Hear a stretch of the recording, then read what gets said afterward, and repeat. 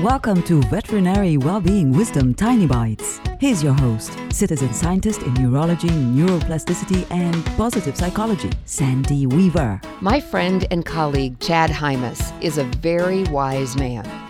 He said, what you get by achieving your goals is not as important as what you become by achieving your goals.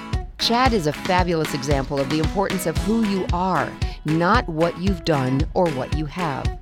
Pursuing goals is one of the keystone habits that successful people share. Not achieving the goal, but pursuing it. It's the pursuit that creates focused action, a sense of accomplishment, and a new place to dream of, create, and achieve more goals. The sense of accomplishment, of confidence, and newfound wisdom is part of what you become by achieving your goals.